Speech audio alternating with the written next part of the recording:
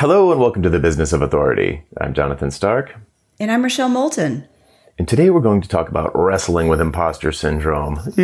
I can't wait to talk about this one.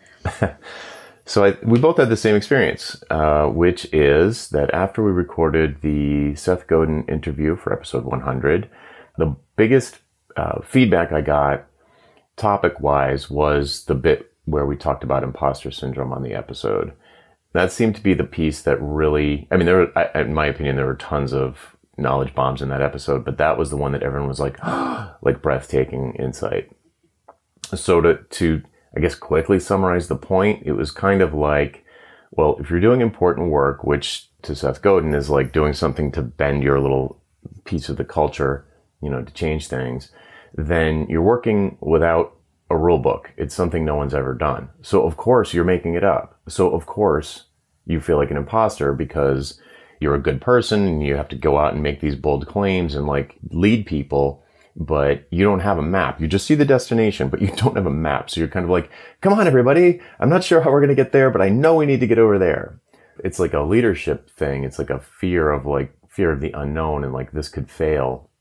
It also ties into a conversation we had on the show about the difference between the comfort zone and a security zone. So today we kind of wanted to drill into that a little bit more deeply because obviously people are wrestling with it. Especially if you're involved in a transformation in your own business or your own work. By definition, a transformation is you're breaking out, you're going through the wall or going over the wall. And so I think it's only natural to be feeling this stuff.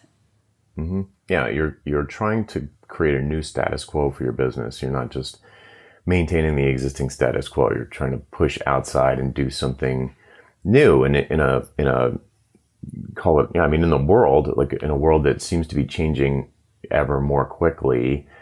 Staying the same as you were 10 years ago, even 2 years ago, it might feel safe, but really it's just comfortable, and in fact isn't safe at all, because not changing in a situation that's changing like crazy is actually really risky. If you want a visual, it's like, you're standing in a river and like everything's zooming past you. If you just stand there and you like maintain the status quo of your business, everything's like zooming ahead, and you need to keep up with it. In fact, maybe try to get ahead of it. If you're thinking big and you want to grow your business or you want to have a bigger impact, I always say, if you want things to be better, you have to change something. It's not just going to magically get better. Yeah, I talk to a lot of people, maybe on the younger side in general, who are like, I want better clients, but they don't want to change anything. Like I'll say, okay, change this headline on your website. And like, oh, I couldn't do that. Or, okay, maybe start reaching out to people on LinkedIn. Oh, I couldn't do that. It's like, well, if you're not going to change anything, nothing's going to change. My favorite thing about this is to use it like a compass, kind of like when you start to get that feeling, it's probably a good sign, because it means you're trying to do something outside of your comfort zone. And that's probably a safer thing to do than staying inside your comfort zone. And if you step back and look at the fear that you might have that's sort of cropping up, it's really, odds are very high that it's not actual risk. It's not actually dangerous. There's really almost nothing on the line. And your brain will invent all of these scenarios that, basically worry. It's almost a fight or flight response. Right. But to nothing, like to next to nothing. It's like no physical risk, basically no financial risk. Like maybe it's a possible ego risk, or it's almost I think it's an ego risk.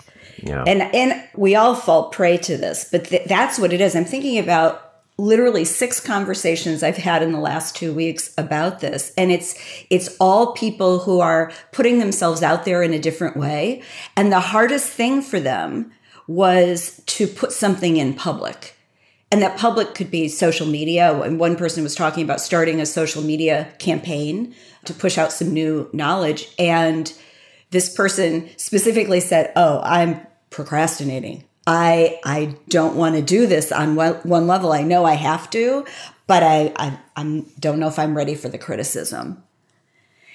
It's just human, but you gotta push through it.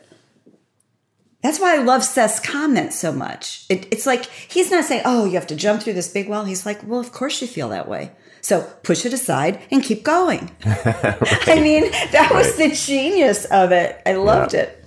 It might be a subset, or it's like a particular instantiation of the resistance that Stephen Pressfield talks about. You know, the resistance is kind of this idea that your lizard brain will do absolutely anything, totally irrational stuff to try to prevent you from doing something that it perceives as risky. And if this, even if that risk, as we're talking about, is really to your current identity or your view of yourself, all these ego-based things, if that feels threatened, then it's going to throw up all of these barriers that you just can't. It's almost like there's a monster inside of you that's like, oh, you don't want to do that right now. You just want to watch YouTube for a few minutes, or this isn't going to work, or you're not good enough, or they're all going to laugh at you, or your spouse is going to think this is silly, or your business partner is going to say no. And you imagine all these things that, I mean, maybe could happen. And if they did, what's the big deal? But they probably won't even happen. It's usually your brain just messing with you and preventing you from doing something that's important, let's say, you know, something that's breaking new ground for the people in your audience, or for the people you're trying to help, or to have an impact. And after reading, which one did I read? I didn't read The War of Art. I read Do the Work. Sort of a shorter version of Pressfield's. Oh, you haven't read The War of Art? Do the Work is a shorter version of it. It's like the audiobook version of it. It's amazing. And it's actually narrated by Stephen Pressfield. It's fabulous. No, he's wonderful. I love basically anything he writes, I'll read. Right. And so I kind of see imposter syndrome as just one variation on all of those things that the lizard brain will try to do to get you to not do anything. It's a form of resistance. You know, it's your brain saying no. Mm-hmm. So the cool thing is, I don't remember if I got this from Pressfield or Godin, but you can use it like a compass to tell, like, oh, this, like when I feel it, it doesn't, like I don't not feel it, but when I feel it, I use it as encouragement. Like, okay, this is probably the right thing to do, or this is a right thing to do. And it's kind of like you can just choose to interpret the sensation differently. Yes, that's exactly right. We're talking about transformation, but there's a way to internalize it and spit it out as something different. And it changes everything when you do that. It's like a hard pivot. Mm-hmm. Yeah, it's like years and years ago when I first started getting on stage to do music stuff, and then later when I would do, you know, speaking engagements, you know, speak to 1,000 people, and you climb up there, and you're always going to get that butterfly feeling. But again, years ago, I decided to stop viewing that as me being nervous and instead view it as me being excited. Like, oh, I'm excited to do this. If you do that, it takes away the self-judgment of like, instead of, like, if you think, oh, I'm nervous, then you immediately start imagining every way that you could possibly screw up. And then you'll probably do one of them because you're picturing it. But if you're excited and you're like, oh, I'm so glad to be, this is like so good that I'm like jacked up. I'm like, yeah, this is going to be cool. Like, this is going to be fun. I'm so glad this situation has come together, you know, whether someone pulled me into it or I pushed to get into it or whatever it was. Like, this is a great opportunity to change, you know, help the people in the audience make some change that I think that they might want to make. So it just mentally shifted from like, oh, this isn't fear, it's excitement. Well, what was striking me as you were talking is we did a whole episode on the authority mindset. I mean, I could argue that this is part of the authority mindset, is being able to make that mental shift, because otherwise it's harder to break through with your ideas and your content if you're holding back. Mm-hmm. Yep. It's like your audience deserves it. I mean, they deserve the best of you. And, you know, every once in a while, somebody's not going to like it or you're going to be wrong. Oh. Right. Oh, yeah. Well. Yeah. Yeah. I don't like being wrong either, but you know what? It happens. Pretty much every day I'm wrong about something. If you're not making some mistakes and like going a little bit off track, then you're probably not trying that hard. You know, just doing like stuff where there is a rule book, even if it's a rule book you created. And I've certainly, my business has certainly suffered maybe like in the 2012, 2013 area when I was just completely resting on my laurels, not trying anything new, thinking I was standing in the river and I was like, oh, this is great. Like this. And then and then everybody was like downstream and I'm like, hey, where'd everybody go? Can you think of something you've done that is an example, that gave you this sort of feeling, whether it was the resistance or imposter syndrome and how you got through it or what? Oh, God, I've had a whole bunch of them. I had one just last week. Somebody gave me a piece of very thoughtful, constructive criticism. And I have to say, I loved it and I hated it. I loved it because it was given really thoughtfully and really well. And I hated it because it was right. And what I found, though, is that it impacted how I was looking at writing my daily emails. And there was a brief moment where I went, who am I to be writing about authority every day? Who am I to do that? And then I took the feedback this person had given me and I just channeled it immediately. And this thing happened in my brain. It was literally almost like a rewiring where I went, I'm going to use this as fuel because that feedback is correct. And I have something to say, and I'm not going to stop saying it. And the funny thing was, I actually sat down. I think I wrote like 3 or 4 different pieces of content while I was in that mode. It's that something about that switch flipping allowed me to internalize it and then immediately take action. I mean, you're saying it, but I just want to call it out. Like there was a point where you decided. Yes. Right. So very consciously, because otherwise I would have been thinking about it. I would have soaked on it some more. I would have let it bug me. I'd probably go have a chocolate bar, but it was just that, and I think it would have been harder if it had been a troll because I probably could have just said, who cares? But this was someone who really thought about this to give me this feedback. And so, and I was like, I'm going to use this as fuel. This isn't to be embarrassed by. This is a learning experience. This is fuel, and I'm going to use it. Yeah, and someone in the same situation could have gone even farther in the other direction of just like shrank back or been like, or fought the person and dug their heels in. It's just like not admitted that they were right, so to speak. Or, like if it was a troll and just be like, whatever, you're a troll. And then kind of miss out on whatever the growth was, so yeah. Yeah, there's that moment. And years ago, there was one other sort of weird moment. I was on salary in those days. I was working for a big consulting firm, wasn't a partner yet, wanted to be. And I spent this year, I'd made this decision that I wanted to build client relationships for the long term. I don't know why I did. It just seemed right. And I had a mentor who I watched and he did it so effortlessly. And I was like, I want to be like that. That's how I want to treat my clients. That's what I want. And so I went through this process where my business, when I say my business, they call it your book of business inside the consulting firm. It didn't grow. It kind of flatlined for the year. And that's bad. And when I say bad, it means like my bonus sucked. And bonus was a big part of the pay there. But I did it very intentionally, knowing my pay was probably going to suffer, hoping I wouldn't get fired. But the next year, it paid off. And the year after that, it paid off. And I made partner in record time because of those relationships, because of that year. And I can still remember somebody, I don't remember if it was my boss or somebody who ran the office, somebody said to me, you can't do this. Like you can't just not grow your book. And I said, it will grow because I'm nurturing these relationships. And whether it comes from that company or a company that they move to or somebody they refer me to, I know this is the right thing to do. And boom, I didn't worry about it again. I didn't like it when bonus time came, though. I must say that really sucked. That really sucked. But but it was the right investment, and I didn't let anybody talk me out of it. And plenty of people tried. Yeah, I love this because you had a vision and a clear objective, and then you came up with a strategy to do it, and you stuck with it, and it paid off.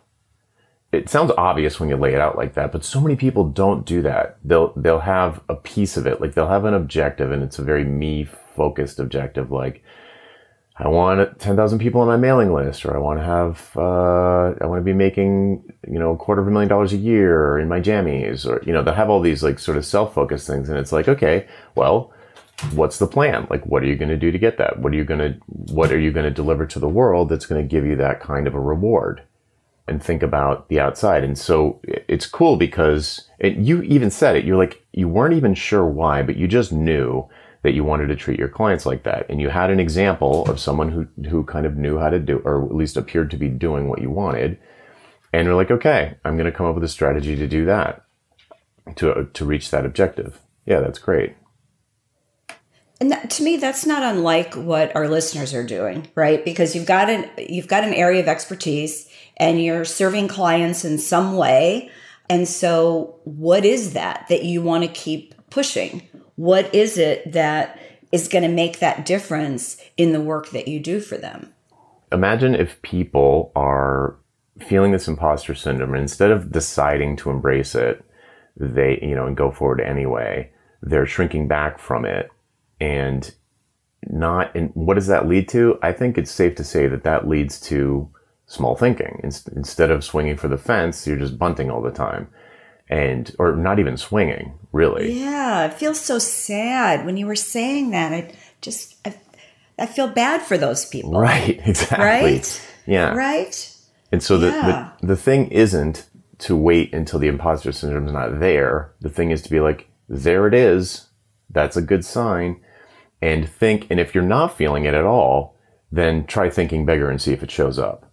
And when I say thinking bigger, I mean having a bigger impact. So like, mine's the one I think of because it's obvious to me, which is like, I want to rid the world of hourly billing. Okay, like that's pretty ridiculously huge. It's like, okay, I've got a vision for this. It probably won't happen in my lifetime, but maybe I can start some kind of movement or something, or at least, a little dent in it so that people start to be like, what's hourly billing? Or like, why would anyone do that? Or, who knows? Who knows what will happen? But it gives me direction. And when I'm deciding things, like, oh, should I do this or should I do that? Then it gives me like a litmus test to decide which things to do. I know we've talked about this on the show before, where I've said, like, when I first launched the pricing seminar, I was like thinking about whether or not to do it, or how the pricing should work, and how many people I needed for it to make sense. And every time I came up with should I do this or that, and I'd be stuck on it for a little while, I would always be able to resolve that by saying, well, what's better for the students? What would be better for the students? And then I would always be like, oh, it's obvious. The choice is this. Maybe that wouldn't make me as much money in the short term, like, your bonus situation, but it's the right thing to do. And based on some goal. So if I'm just thinking about like lining my pockets, then a lot of the decisions are like, well, I don't know. I could price it really high and sell a few seats, or I could price it really low and sell a ton of seats. And like, which way is going to make me more money, make me more money, make me more money. And it's totally not about that. It's like the money will be a side effect if you do a good job with the first thing. So if the first thing is, how am I going to have the maximum impact from this? Then the money is just going to show up. Like the mission will get funded if people are like, minds blown, like actually transformed.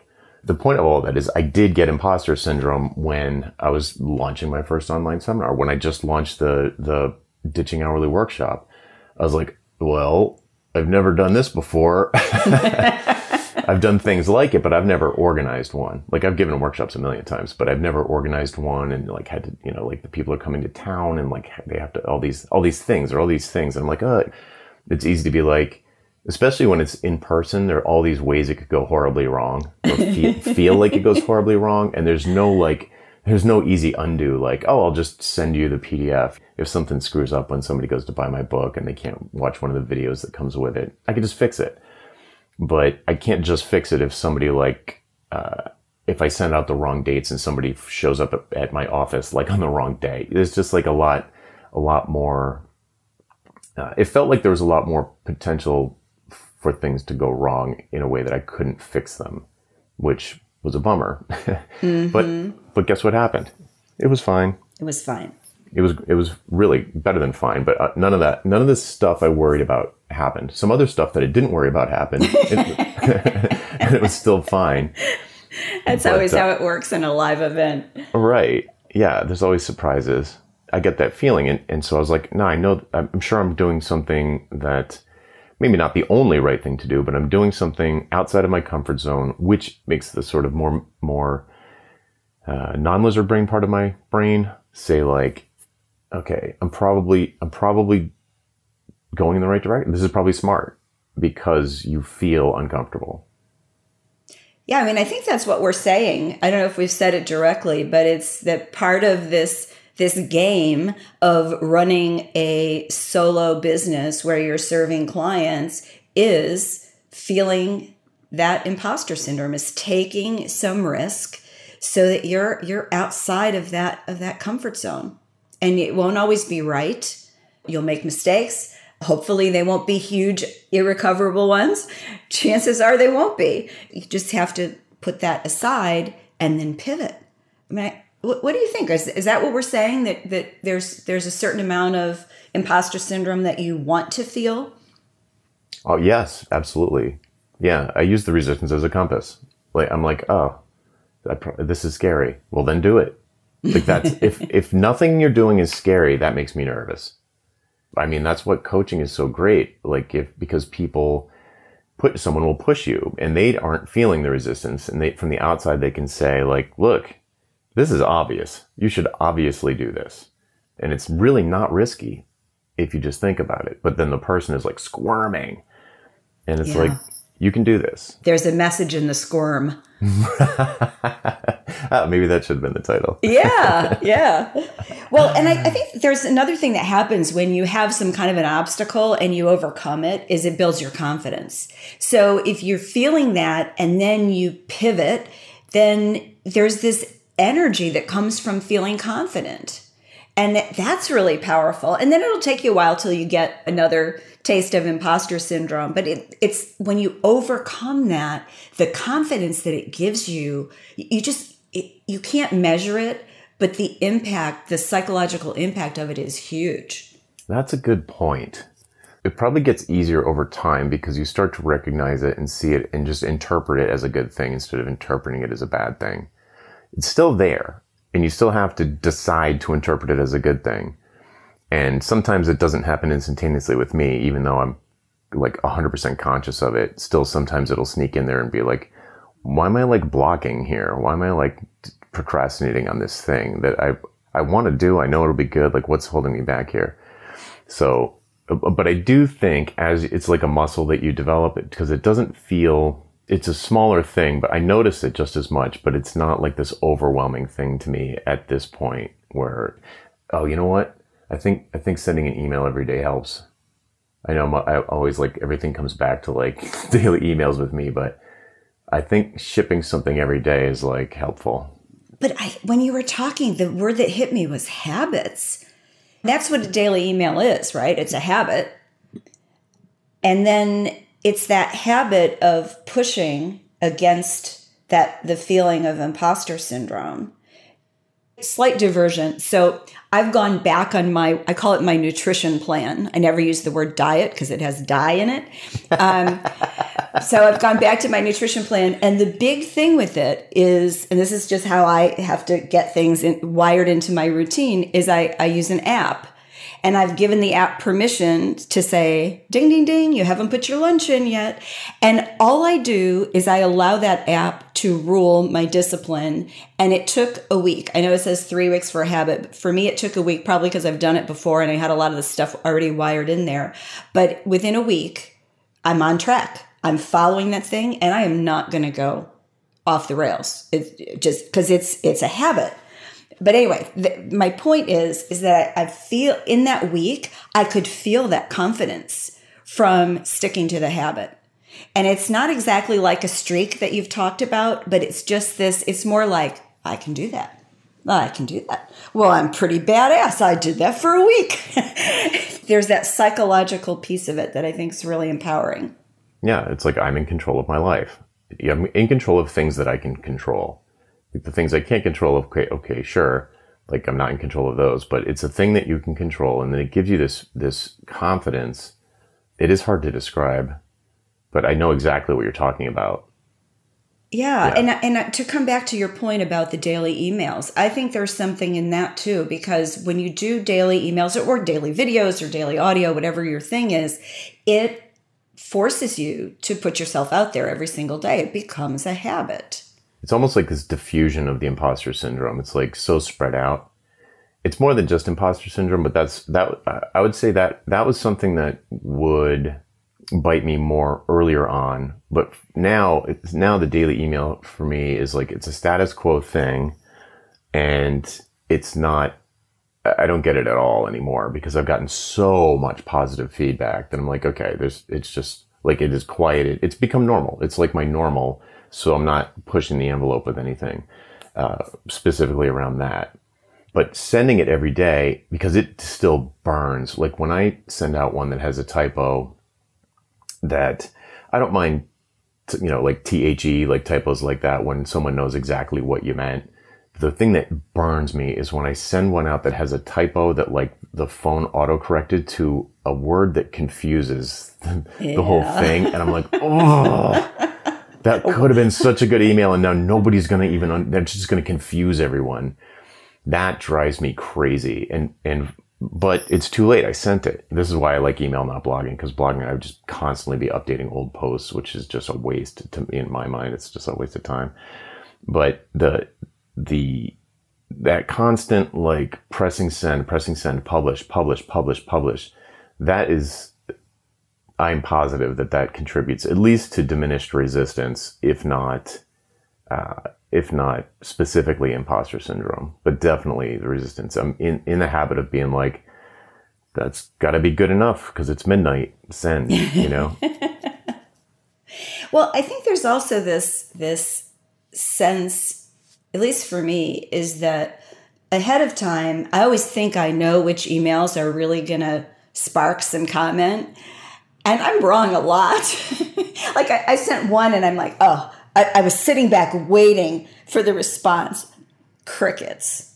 And then I sent another one that I thought, oh yeah, probably everybody knows this. And I got a ton of responses and interaction on it. So I think that's the other thing, is that you start to realize when you're doing something like that daily that you really don't know. You have a guess, and and your guesses can get maybe more on the mark over time as you know your audience. My daily audience is still a relatively new phenomenon for me, but I think it conditions you to expect people to challenge your thinking, to have a different point of view that's really interesting, that to present ideas or facts that you weren't aware of.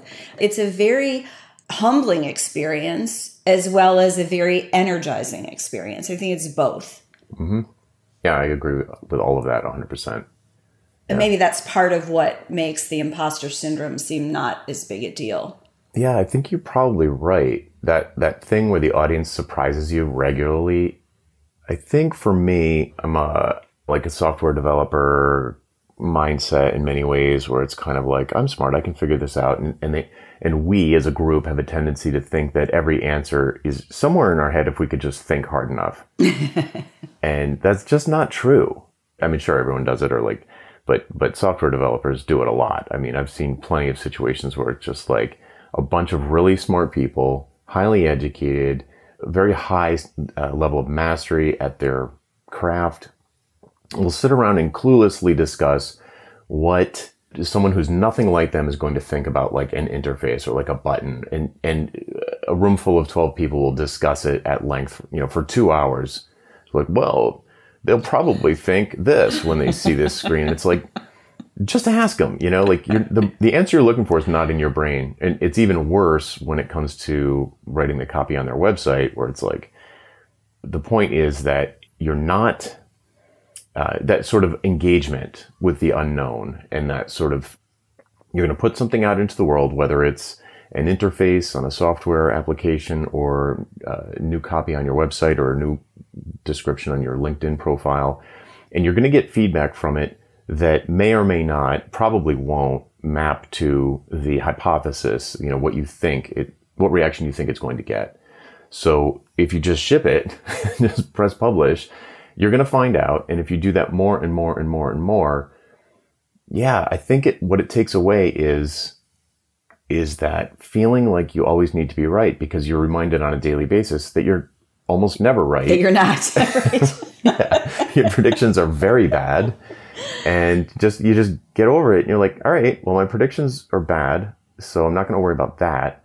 I'm just going to do the best I can for the people who I'm trying to help, and, not just yourself. And like, this is the identity I want to project into the world. Like, don't worry about that as much as, how am I going to help the people I want to help the best today, and do it.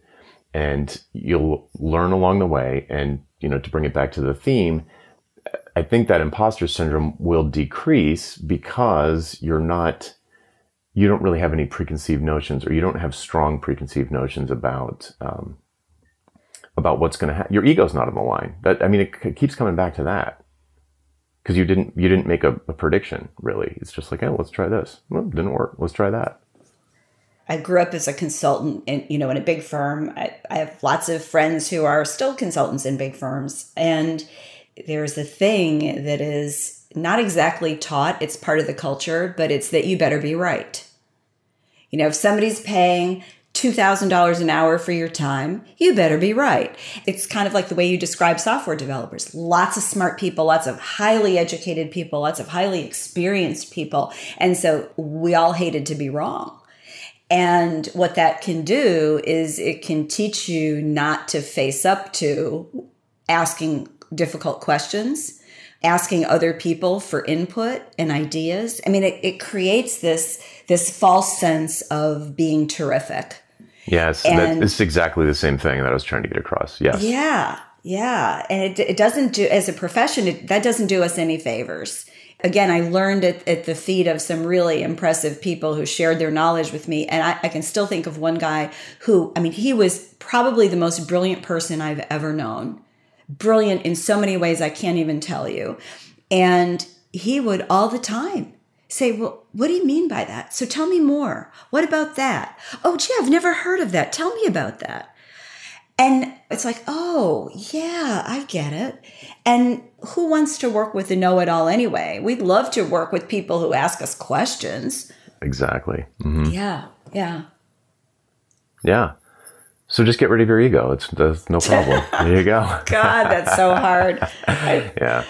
It is. It just rears its head up. It just does. Mm-hmm. That is one of the things that really helps with viewing what you're doing as a mission, because it automatically puts the focus on other people. So like the analogy I used the other day was, if you're you're on the beach and someone's drowning, you're probably just going to jump in and save them. And when you're doing that, you're not going to worry about like if your breaststroke is perfect and like the perfection of the swimming that you're doing.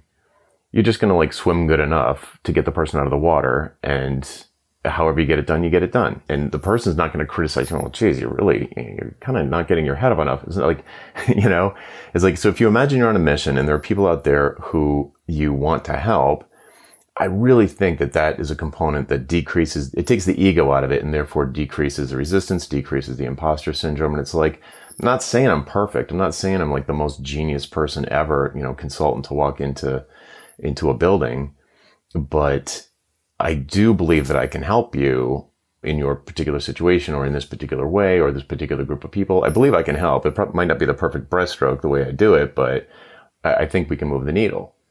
And that, I think that helps, that probably would help people to like calm down a little bit.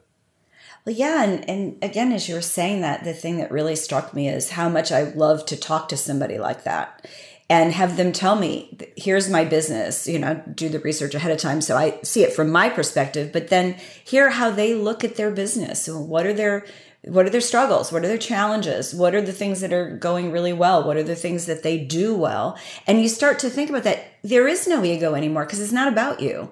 It's about them and solving the problem. At the end of that conversation, you have to decide whether you really can help them or whether you're not the right fit. But it's having that conversation is, I don't even know how to explain it. It's energizing. It's life affirming. It sounds like I'm taking pleasure in someone else's pain, but I don't see it that way. It's the where they want to go with it and how to help them get there. So whether you work with them beyond that initial conversation or not, having that conversation is huge. That's a great point. I'm glad you brought up that sort of sales interview type of situation, because that's a place where a lot of people report to me that they get imposter syndrome. They get really nervous before a sales call or a pitch. And that's the way they think of it. And I'm like, well, here's the thing. You're going into it with this mindset that you need to that it's sort of either zero sum, where you need to beat them or they're going to beat you, and, whoever wins and the other person loses. Or another way that people sometimes look at it is like they need to sort of puff up their resume and act like they say we when it's really just one person, and they just kind of pretend, not lie, but kind of pretend and use hyperbole and then, okay, that you should get imposter syndrome there because you're being phony. Like if you're getting so far into it that you're actually being phony, yeah, I can see why you'd be nervous because you're afraid you're going to be revealed as a phony. But if you're actually come into this situation, even a sales situation, like a sales interview, and you normally feel imposter syndrome, you feel nervous, you're palm sweaty, that whole thing. This is the same as a speaking engagement, same as shipping a workshop and doing all these things. It's like, just come into it, not trying to convince anyone of anything. Just be like, I'm just going to see if there's a good fit here. I'm going to see if through a conversation, I end up confident that I could actually help this person in some way. And if you don't, then you tell them, I don't think I'm the right fit for this, but maybe I know someone who is, or whatever. You give them some other option. And if you just imagine that you don't have to always be closing, and like it's not a life or death situation. It's like a struggle between you and the client. You're there to convince them that you're the best option. It's not about that at all. It's much, and I tell people that's what the why conversation is, and I hear back from people all the time like, whoa, that was so different. They'll always say the same thing. It's like, I didn't really do it right. I could improve it, but what a difference. I felt completely different. I felt completely confident.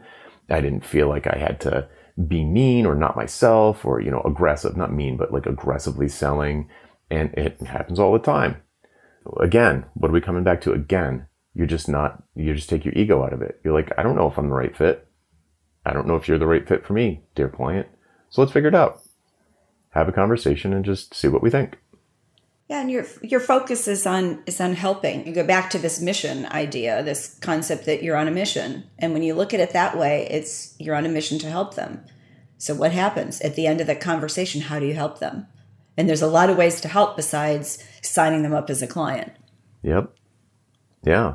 I mean, there's even a lot of ways to help underneath signing them up as a client. You come up with all sorts of novel ways to approach their situation if you think you can help them.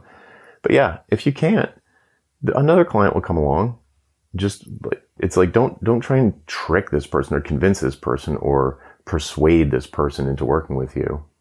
I mean, I get that you might need the money, but it's not a good enough reason. You're still going to have talk about imposter syndrome. Most of my clients are not feeling like they have to go in and sell. But what sometimes happens is in the course of that conversation, the quote unquote imposter syndrome rises when it comes time to decide what's next. And that's when they might shrink back a little bit, right? Whereas if you're really doing that meeting mostly free of ego, we all have some, there's always a little bit in there, but mostly free of ego, you just keep going. You just keep going. And especially if you know what you're good at, you know the type of clients that are right for you, you know how to do a certain kind of work, you know how to solve this particular problem that they're presenting, you know how to do that, you just keep going. Yeah, exactly. Right? Yes. Cool. Okay. So have we covered everything? I feel like we've been touching on lots of different subjects that all tie back to the same thing, but I don't know if we've left anything out. to daily emails and habits. Yeah, we covered a lot of territory. I think it all connects though. I hope it does. Yeah. Well, I mean, I think you and I were learning as we were talking, thinking through how this works. But I do think that imposter syndrome could be very insidious if you let it. And I think Seth's advice to basically sidestep it is genius. And I will say I tried it myself and it worked perfectly. Mm-hmm. Yeah, same here. All right, folks. Well, that is it for this week. I'm Jonathan Stark. And I'm Rochelle Moulton. And we hope you join us again next time for The Business of Authority. Bye. Bye-bye.